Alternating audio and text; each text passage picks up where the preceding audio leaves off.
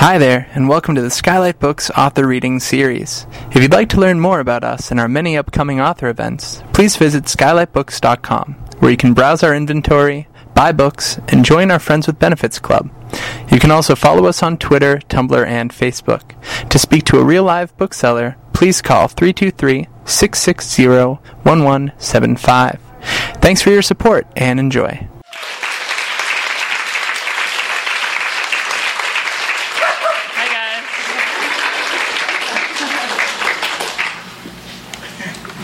Thank you so much, Anya and Skylight, for having me. This is a really humbling group of people. So many people who I love out there and a lot of people I don't know. So thank you guys for being here. Can you hear me okay? How's this? Good? Okay. Cool. I'm going to read a story, and then I'm lucky enough to get to talk with Maggie Nelson, who's been kind of a magic genie for getting this book into the world. We'll do both of those things, me read and then do a little bit of talking. I also really want to thank Latia Perda, who's helped get this book into the world in a massive way as well, and it probably wouldn't be here otherwise. So.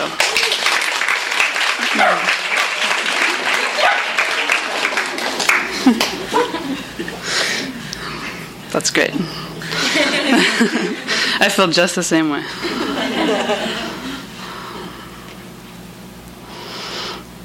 So the story I'm going to read is the second to last story of the collection, and the last story that I wrote, and it's called Beside Myself. Under the sheets, I was beside myself.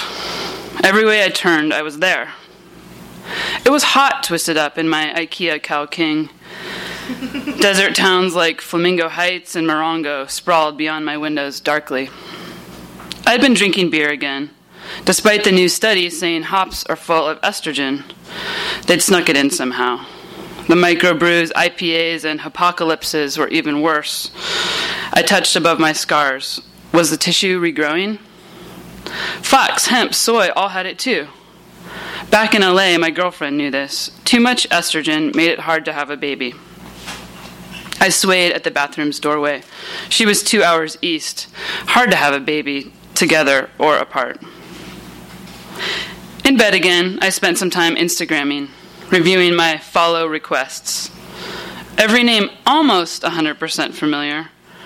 I'd narrow in on an image. Can't.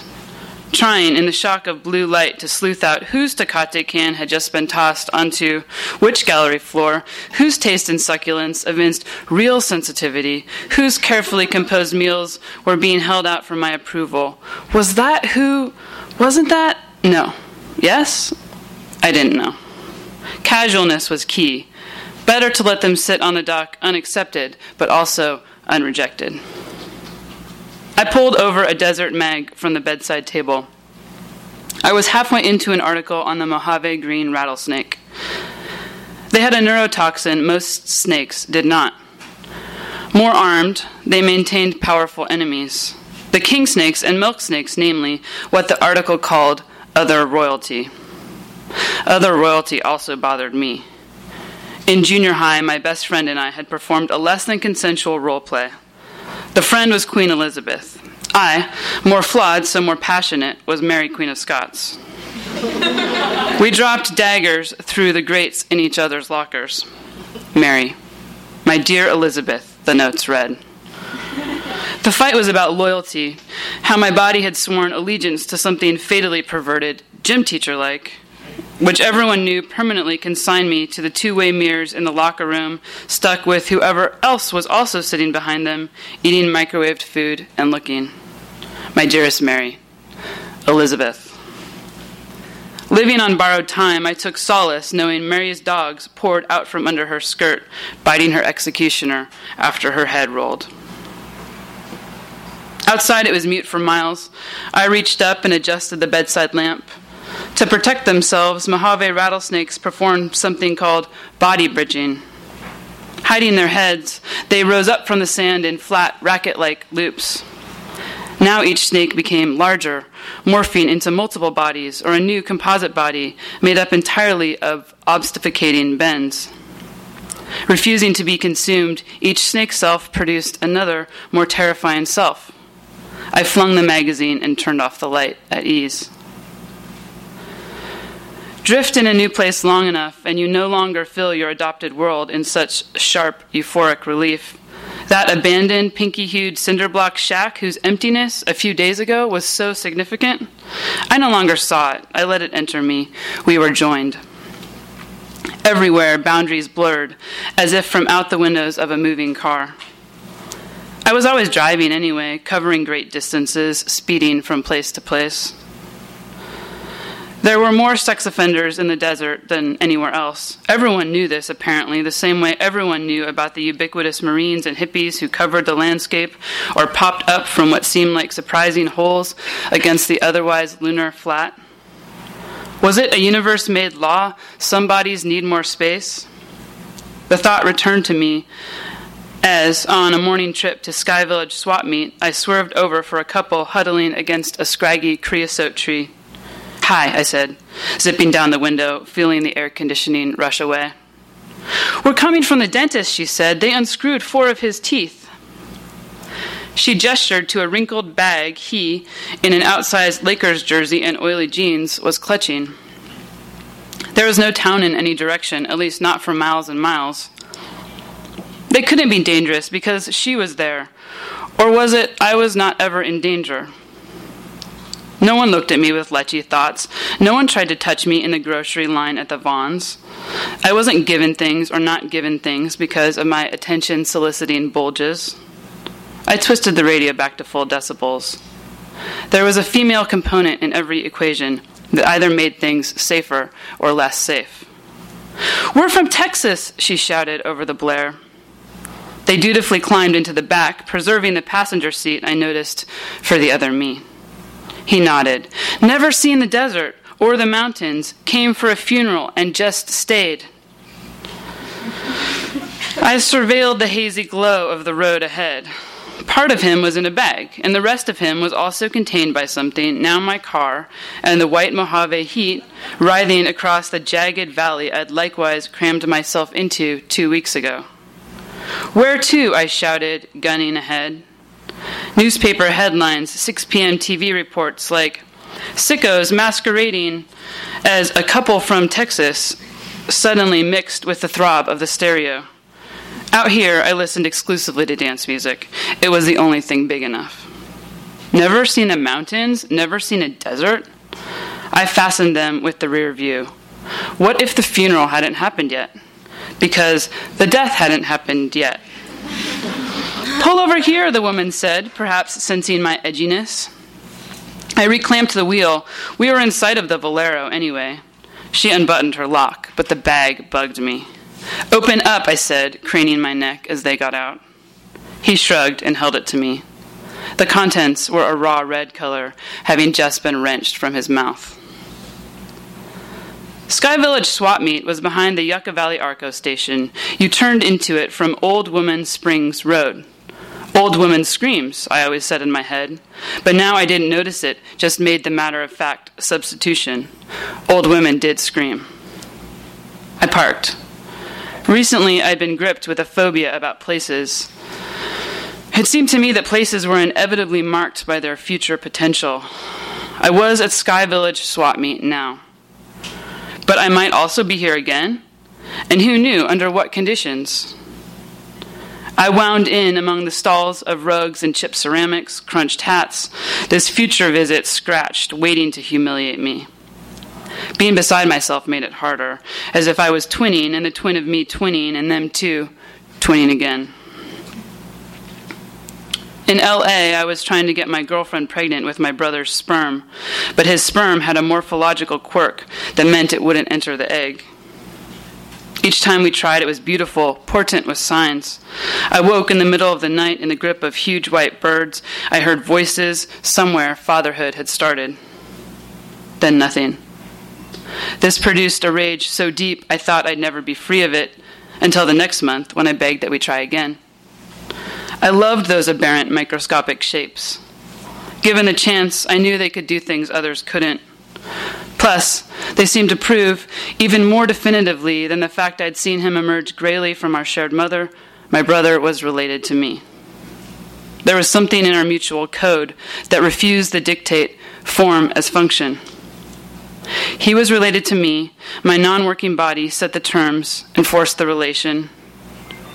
He'd always been mine, my responsibility above all not to hurt, but had my coming out, so misfitting like this, years ahead, already hurt him? I touched a stained-blotched blanket, $50. The vendor, tan, black cheek scruff was hot and loose. Fuselage, I felt, staring. I wanted to be that way. Could I also, as fuselage, jerk him off behind the dingy bathroom block, hold his junk in my palm, drive the 10 West one-handed, whispering procreation songs? I'd arrive. His sperm would shuttle through my psyche, exit my invented spigot. It had to be okay. We were on a biological deadline. Time in this regard was panting. Not mine, drilled my body. But my hand remained on the blanket. The heat made me cloudy. My fingers had the sensitivity of toilet paper rolls. Fuselage was thick. It left a greasy skid. Didn't it just mean body? 50, he said again. His ears, too small, broadcasted an overabundant relationship to control, a not-so-secret anal vibe. My brother's ears were nice, open, large. He was a DJ. I smiled grittily, moved on. How was it then that the other me, now completely rogue, was nodding yes as the vendor explained the blanket had been his dead mother's, was an heirloom, maybe even turn-of-the-century Navajo. Moreover, that he was about to call it quits, was packing up, I was his last customer. Here's 60, that other me said, waving away the change. I jammed the blanket into a too-small plastic grocery bag. Encouraged, he dug out an Altoids box from his jeans pocket. Ever seen a rough diamond? I paused. Did diamonds in the rough actually exist? I could only picture the shape described, in fact defined, by diamond. I bent in, coughing from peppermint dust. The tin was full of splintered safety glass. Windshield, he admitted, carefully repocketing them. The vendor rose, fed into his central plaza. To my left, Sky Village concession. Straight ahead, what the red arrows staked everywhere had been announcing, Bob's Crystal Cave. From what I could tell, it was a slumpy dome made of spray foam. The blanket would be good, I thought. My girlfriend would like it if she visited, and she had to visit. We had things to discuss. But lately I hadn't felt like talking. A sharp-edged disc would bob in my throat, would swell into a wet, gushy sack. I'd swallowed a water weenie. How were we ever going to make a baby? Leaning from the noon sun into the sheltered overhang between the bathrooms and the crystal cave, tears clustered up. I was crying. A voice from my side. Would you like to see my joy? Must be Bob, I guessed. White ZZ top beard, prospector's garb, his mouth cranked to smiling. He had a joy. The other me wanted him to feel good about it. I adjusted my hat so I could wipe my eyes unnoticed. Okay, I said. Pressing flat my freshly made chest, I balanced by making my voice higher, less threatening. I'm beside myself, I said, gesturing at what was evident. This is my second cave, Bob said, ignoring us. When they tried to take Sky Village from me, I smashed the first one to pieces. We navigated the darkness of the entrance. Slathered with polyurethane, it had the atmosphere of a mine shaft that brown strings of party goo had exploded over. I kicked Snake Patrol into the hot black space. I put everything I have into her, he whispered, pushing me through a small doorway in the cave's hump-like frame. He stayed outside, his grip tight. I'll lock her so no one else can get in. His joy, his joy. The door clicked. I kept myself from jiggling it. I wanted Bob to feel the force of my support. I breathed the aquarium air. This was a trust act, but regarding the astroturf, the chemically non-living smell, the amethyst glued in every direction across the floor that also contained miniature diorama-style lakes, glades, rivers, made similarly of sad, shiny crystals, I began to sweat. Some bodies needed more space. When I stretched my arms, they touched each other in mere effect, then touched the all-too cave-like sides. I shoved back against the small platform bench. A plexiglass porthole discharged daylight at the crystals, but sitting under it where the bench was, no one could see me. Leaning over, I tested the door, stiff and unyielding. Was this where he put them? The kids? A sex offender. It couldn't be more clear. Dude was an abuser, the worst kind of felon, hiding out there near the disco dogs and agave slush, in plain sight. Talk. I'd recently changed my text notification. The sound, now a wooden mallet banging a hollow nut. It was my brother. Just his name, and my eyes swam wetly. I'm locked in Bob's crystal cave, I texted back. What? Many question marks. Alien emoji, many question marks. He typed. I know, I said. Then I followed it. I couldn't help myself with my usual. All the phallic signs. The eggplants and bananas and corn cobs. The lollipops, cactus, and volcanoes. I was older. Was supposed to be the one helping him. But these days, the dam had exploded. I couldn't stop asking him for everything. Is anyone with you, he said. Sister? I glanced in front of me at the crystal river. Water flowed down, but it seemed sulfurous, off. I hated the smell. I was sure nothing was living here, the crystals least of all. Sperm, on the other hand, were tough, had an epic lifespan, could swim for days. Moreover, in any given ejaculation, each of the millions of tadpoles had been growing for an entire 3 months, doing what I couldn't do, becoming. Baby, are you there? I sat up, unflattening a minuscule forest. My legs felt sodden. My girlfriend, who'd been in L.A. all morning, was outside the crystal cave. Her jade eyes, her voice. Wasn't there another word? Jadeite? Green. Impressed, someone had recently told her that. Yeah. I thought they were jade too, but had always been too embarrassed to say it. Hi, she said. You're here. I rubbed my arm where a finger-shaped bruise was surfacing. Some guy Bob, she said. He's at the med tent asking for Band-Aids. Good, I thought. I imagined horrified fathers or raging mothers with baseball bats. Your brother called. Her voice was muted by the foam. Baby, you've been in there for hours?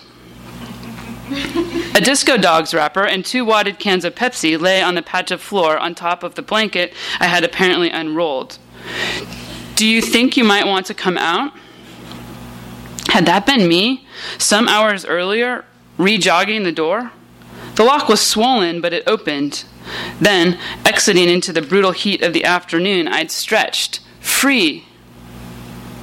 Bob, founder of Sky Village Swap Meet and outsider desert art icon, was kneeling near the pavement, spraying foam from a canister, his suspenders stretched across his thin back.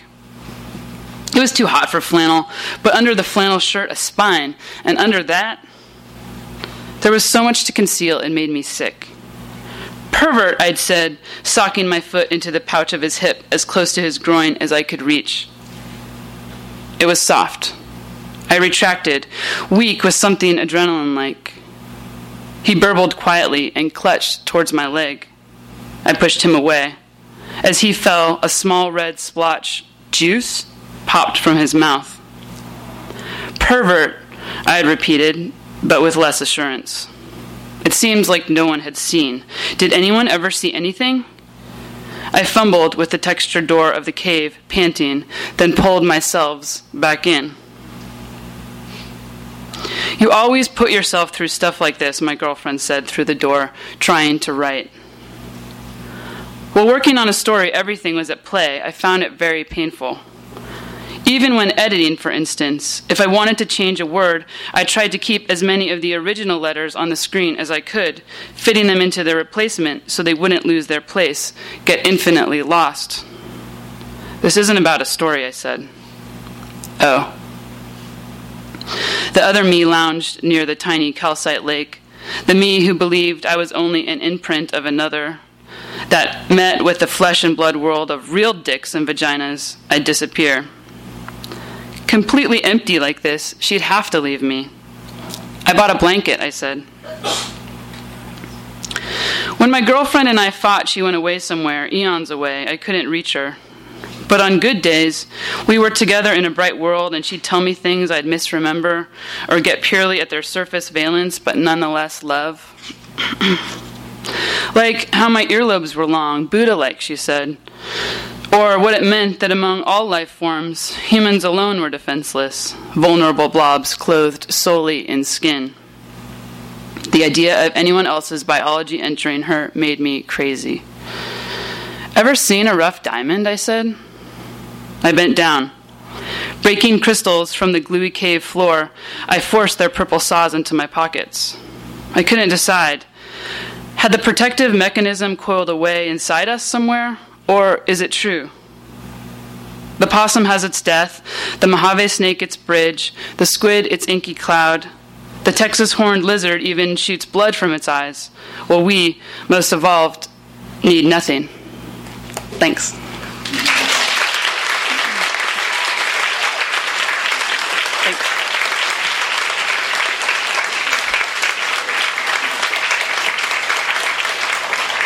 So, thanks, you guys. It's a really nice listening crowd. Hi. Wow, there's Here's tons Maggie. of people here. It's awesome. I had no idea from over there. Oops. No, hang on a second. I gotta fix my life. I'm going to fix my chair. Okay, great.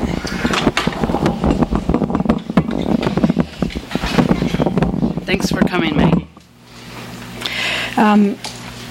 So I'm just going to ask Jess a few things, and then you guys are going to ask Jess a few things. What do you think about that? Cool. Okay, great. Yeah. I was just saying before to Latia and anybody who would listen that there are so few books that come along that you're just so deeply excited about, and I'm so deeply excited about this first book of Jess's stories. So for those of you who obviously you just heard one, but who don't have it, you really just have to get it. And I think that there's so many things I'm excited about it, and I don't really know where to start. Jess and I did a little interview for Poets and Writers magazine, so I'm kind of cheating by returning to that interview tonight. But part of what was so rad about doing that interview with Jess was that Jess's answers to my questions, like the way that you talk about your work and about thinking about making stories is as racy and unusual and original and thought-provoking as the stories themselves, which was, I would have guessed that, but it was really exciting to see that. So I thought maybe, one of the things that I'm kind of entranced by about this book, I don't really use the word what does it mean when we say it means like original, but there's something about the way that Jess's stories hang together, kind of on the cusp of, you called it here, like you said, through sheer will, they clump.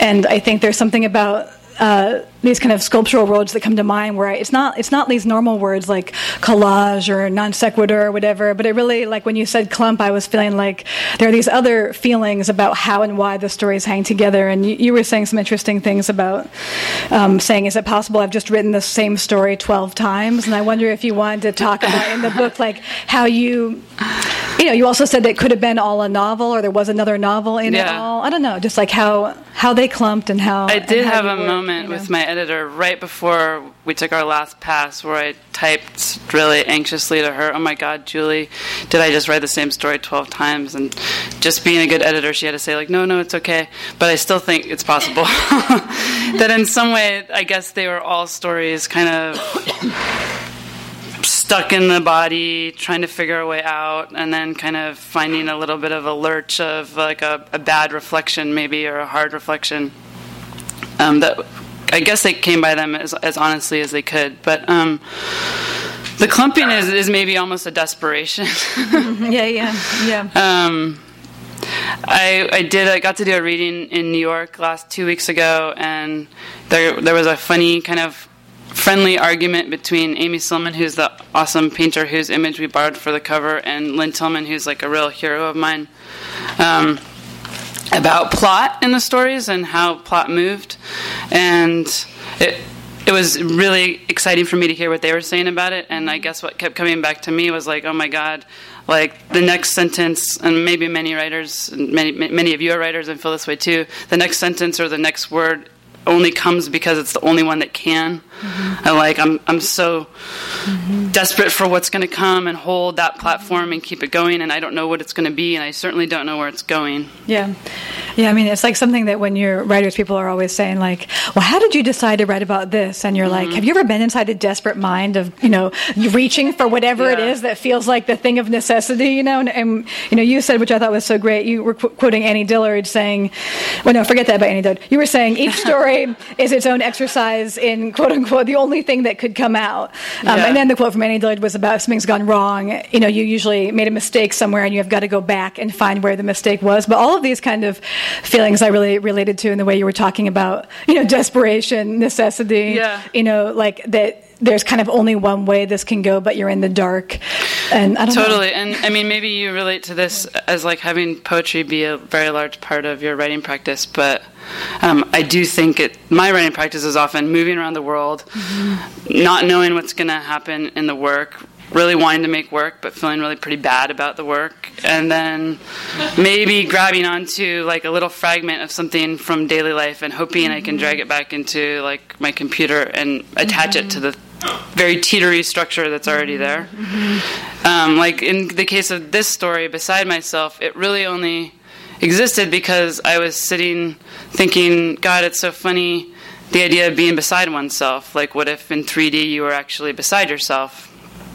And that was all that the story had, was just to test that out. And then it developed its own strange form from there, I guess. Yeah, and there's a moment in that story which it doesn't recur in any exact way in the other stories, but where it just swerves really unexpectedly into being about writing at the very end, and also does this thing that a lot of Jess's stories do, which I find again like so original insofar as that like they're not surreal and they're not like all these kind of words that we're so used to using. It's like they're like vibrating scaffolding or something. It's not about like a swerve into, is it really happening? Like, is she, like, is this character really in the cave? Like, it's not, all those questions don't really apply, but they're also not precious in the way that kind of stories that are built on a more kind of prose poetry logic, like they are, like that story is about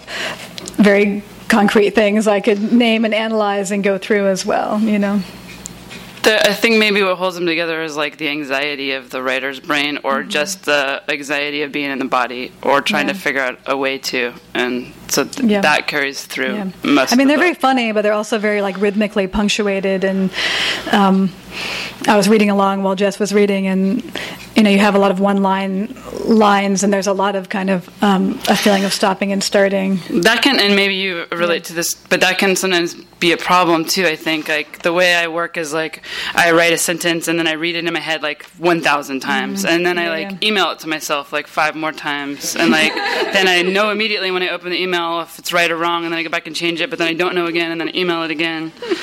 And so then by the time like it would ever get to my editor, she would be like, I don't know, this is a little extra in here, and it was so locked in my brain, like the cadence of those 7 or 15 words together, that it was like impossible for me to think that they could not exist in that order anymore.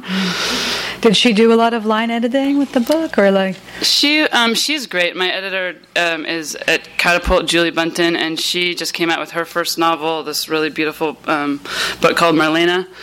So like that was like a huge benefit to have an editor. First of all, just to have an editor. I was so thrilled to. I was so thrilled to have Maggie champion the book, and I was so thrilled to have the press pick it up and to get to work on it with people and talk back and forth and send some of the emails, not just to myself, but the editor. But she was great because she's a writer, and so she really knew like what it's like to be in a writer's head.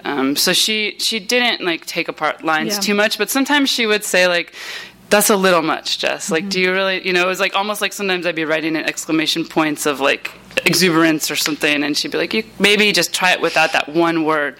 And I would like really kind of like stew about it, and then usually she was right. And I think I said to her, like, I didn't take all of her suggestions, and some of them I really fought for, and probably in 5 years, like, I would agree that all of her suggestions were... Right. Yeah, you said, this is your first book, and you said that I love the sentence. You said getting here was white knuckling it for 10 years on hope fumes. And I don't know. I wonder if you want to say anything more about that. It's like that thing, and I'm sure everybody in this room can relate to it. That's like, it's very possible it'll never happen, and you don't know until you're on the other side of it that it could. And so the whole time you're on the other side of like whatever that thing is, like a book or a relationship or a job or a painting or like a baby or moving somewhere or whatever, like you're completely up against and living in the feeling that it won't. And so like I said in that interview, like it happened to be this collection of stories that really came. They didn't come together. In fact, they're still not together. They're in some ways sort of disparate and weird together. But I wrote other things that maybe would have been a first book. I was really hopeful for a first book. I wrote a novel that is on my computer. We may see it again. This is kind of a weird question, but I just thought it was odd since it came up that in this interview we did, I had mentioned Dennis Johnson, and then he died like the day after we had the interview that or was something. So horrible. I know, it was so wild, but like, I don't know, I just wonder if there's anybody. We were also talking, I thought it was really interesting with, I was asking Jess some questions about, do you care about fiction or the short story or like any of these genres? Because the writing to me feels very excitingly apart from giving a crap about any of those things. And I was thinking about how many genres he worked in and how kind of tone and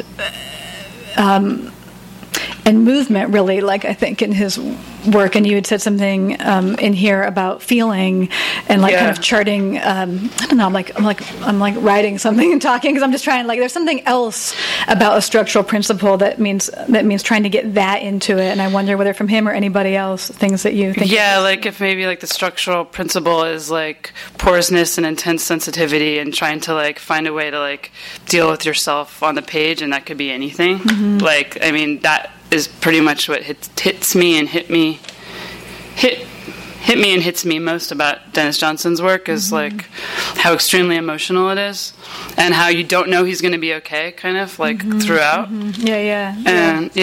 So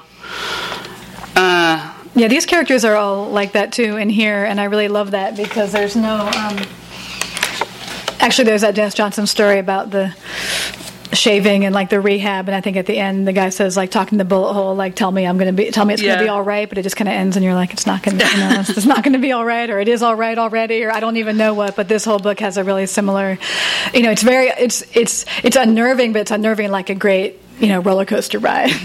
I really looked like we all did, probably like reread a lot of his work after finding out that he had died, and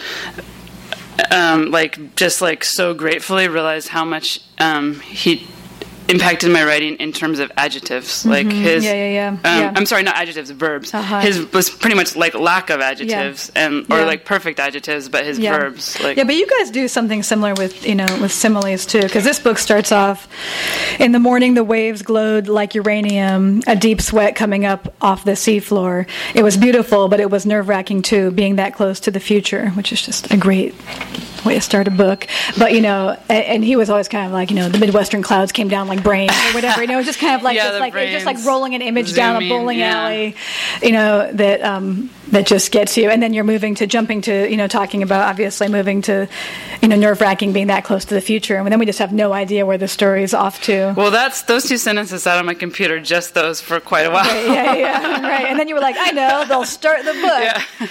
All right, well, Jess and I can talk for a long time, but there's a lot of you, so I'm gonna quit with me, and I'm sure I'll keep talking too, but if anyone wants to. Yeah.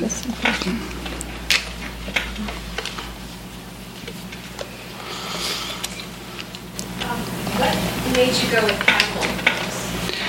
It's kind of one of those magic things where I was like, anyone who's close to me could attest to. It was like beating my head against the wall, having like internal sob sessions, like, will this ever be a book? Can a press ever take it? Is it possible to be in the world. And people had said really nice things to me, like, if you want a book, you'll have a book, or things that, like, seem like... They say that about babies, too. Yeah, totally. There's no guarantee. If you want it, your book is out there. And it was like, okay, I'd love to think that, but, I just didn't feel like... It was hard to get even these stories, some of the stories like this, or some of the stories that are in the book, out into the world. And then Catapult kind of formed itself and came into being, like, at the last moment, like a little rescue raft. And but it did feel like an exercise in, like, the thing wasn't there yet. Like, the right press, because people would say, like, what's your perfect press? And I wouldn't really be able to say, like, it's this. I mean, there's presses I love and admire hugely, of course, but it feels like a really natural fit, and I feel really lucky in that way, and they're awesome. And also, the book is so good that, like, it's almost like the world of publishing didn't deserve it, No, it's true. It's true, because you know how it is, where you're like what press is going to, like, just what press deserves it, So I hope they deserve it. That's what I hope. Yeah. Hi. Hey. There was a line I did at the beginning that it was something like, different bodies, like, need, like, more space, and you're not really talking about, like, size or shape. You're more talking about, like, I think it was like pedophiles and Marines, like those kinds of, like, bodies or people. Yeah. And you're in the desert. You're in, like, Yucca. I was just out, like, and you're having this experience of, like, being beside yourself, and you talk about different bodies needing different spaces, but also, like, I'm just wondering, I don't know if this is a question, but if you can speak on, like, the way different spaces, like could you have, like, did this particular sensation of being beside yourself kind of, like, need the space of, like, this desert scenery and, like, the weirdness of that and, like, the vacancy and just the, like, surrealness of it, because I don't know how often in somewhere like LA we get to feel beside ourselves. Yeah.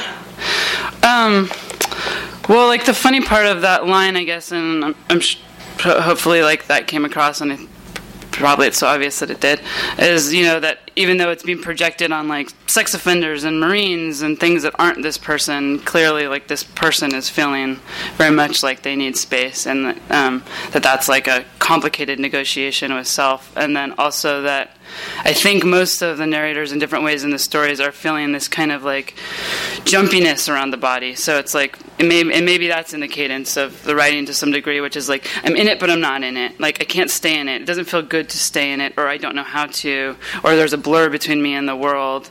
And so, like, that kind of beside myself, it literally is, like, being really ruminated on in that story, but is, like, maybe kind of happening a lot, where it's like you have the body here and something spreads. Even now, sitting in this room having this conversation, my heads up here, bigger or smaller. Bigger, that sounds terrible. But, like, just, like, an itchiness, or, like, oh, God, I'm anxious, or I'm nervous, or how do I sit here, So, and that's not exactly answering your question, but I did go to the desert to finish writing the book, and my writing did change, and it was out there, and I think that there's something, like, very particular about geographies. Like, there are stories in the book that are, like, really, like, weird New Jersey Turnpike stories, and that was, because that's where I was. So, yeah. Yeah. I feel like you often take risks, like, structurally, or with words, like, kind of coming at a medium in sort of an oblique way. And you talked about how your editor was like, this is a little bit too far. And I feel like when stuff like that happens to me, I often feel like a deep shame or, like, humiliation, because the part, like, where those risks pay off is supposed to look, like, effortless or, like, inevitable. And I was wondering if you could talk a little bit about, like, how you negotiate, like, how far to push the line personally, and, like, if you feel that kind of fear of, like, being caught trying. Oh, definitely. But there's sometimes the weird thing would there'd be, like, a deep shame and also, like, an insistence that, like, I was also then ashamed about, so I would be embarrassed that she was pointing out that something was too far, and then I would really want to keep going with it too far, and we go back and forth. But I think, like, I've felt in writing that trying to hit something on the head or say something too directly often doesn't work. The reader or myself feels like it's being told something, and I'm hoping to not tell exactly, but, like, have there be just a kind of lived experience in the work, I guess. Yeah. Okay, so I think this question may be a very roundabout way of asking like what you were reading when you were writing this, but I'm gonna see where it takes me. Like, did you feel as though the things you were consuming while you were working on this book like had to be very curated and like disciplined, or were they kind of like coming to you from without, and you're like, oh, that inspires me, and like?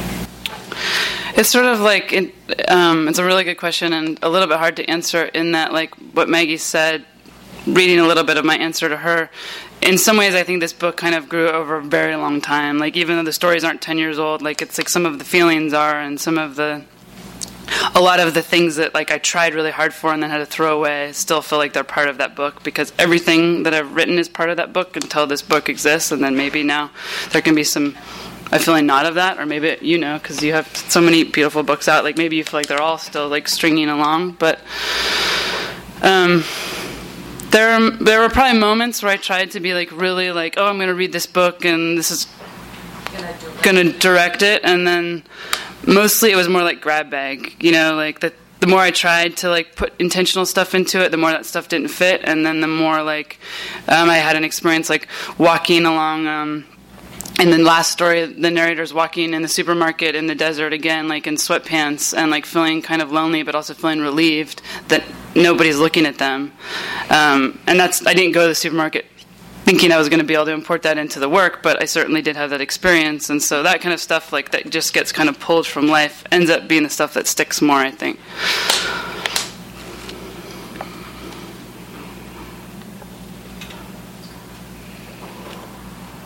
Any last question? Any questions? Myron? What's next? I don't know. I have we have a 9-week-old baby, so that's That's now. That's now. And I just got to go on a really fantastic and weird trip to the Arctic, and I'm really thinking a lot about that geography, so maybe somehow that'll filter into the next work. Awesome. You guys got to get the book, and there are only a few of them, so like move as fast as you know how to move. You'll find a number Go, under your stampede, seat, and if Go now. All right. Yay, Jess. Thanks, you guys. Thank you, Maggie. Thanks, Maggie, so much for coming.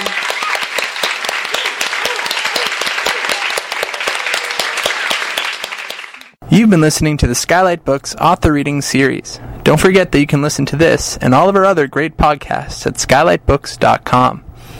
Thanks again for stopping by, and we hope to see you soon.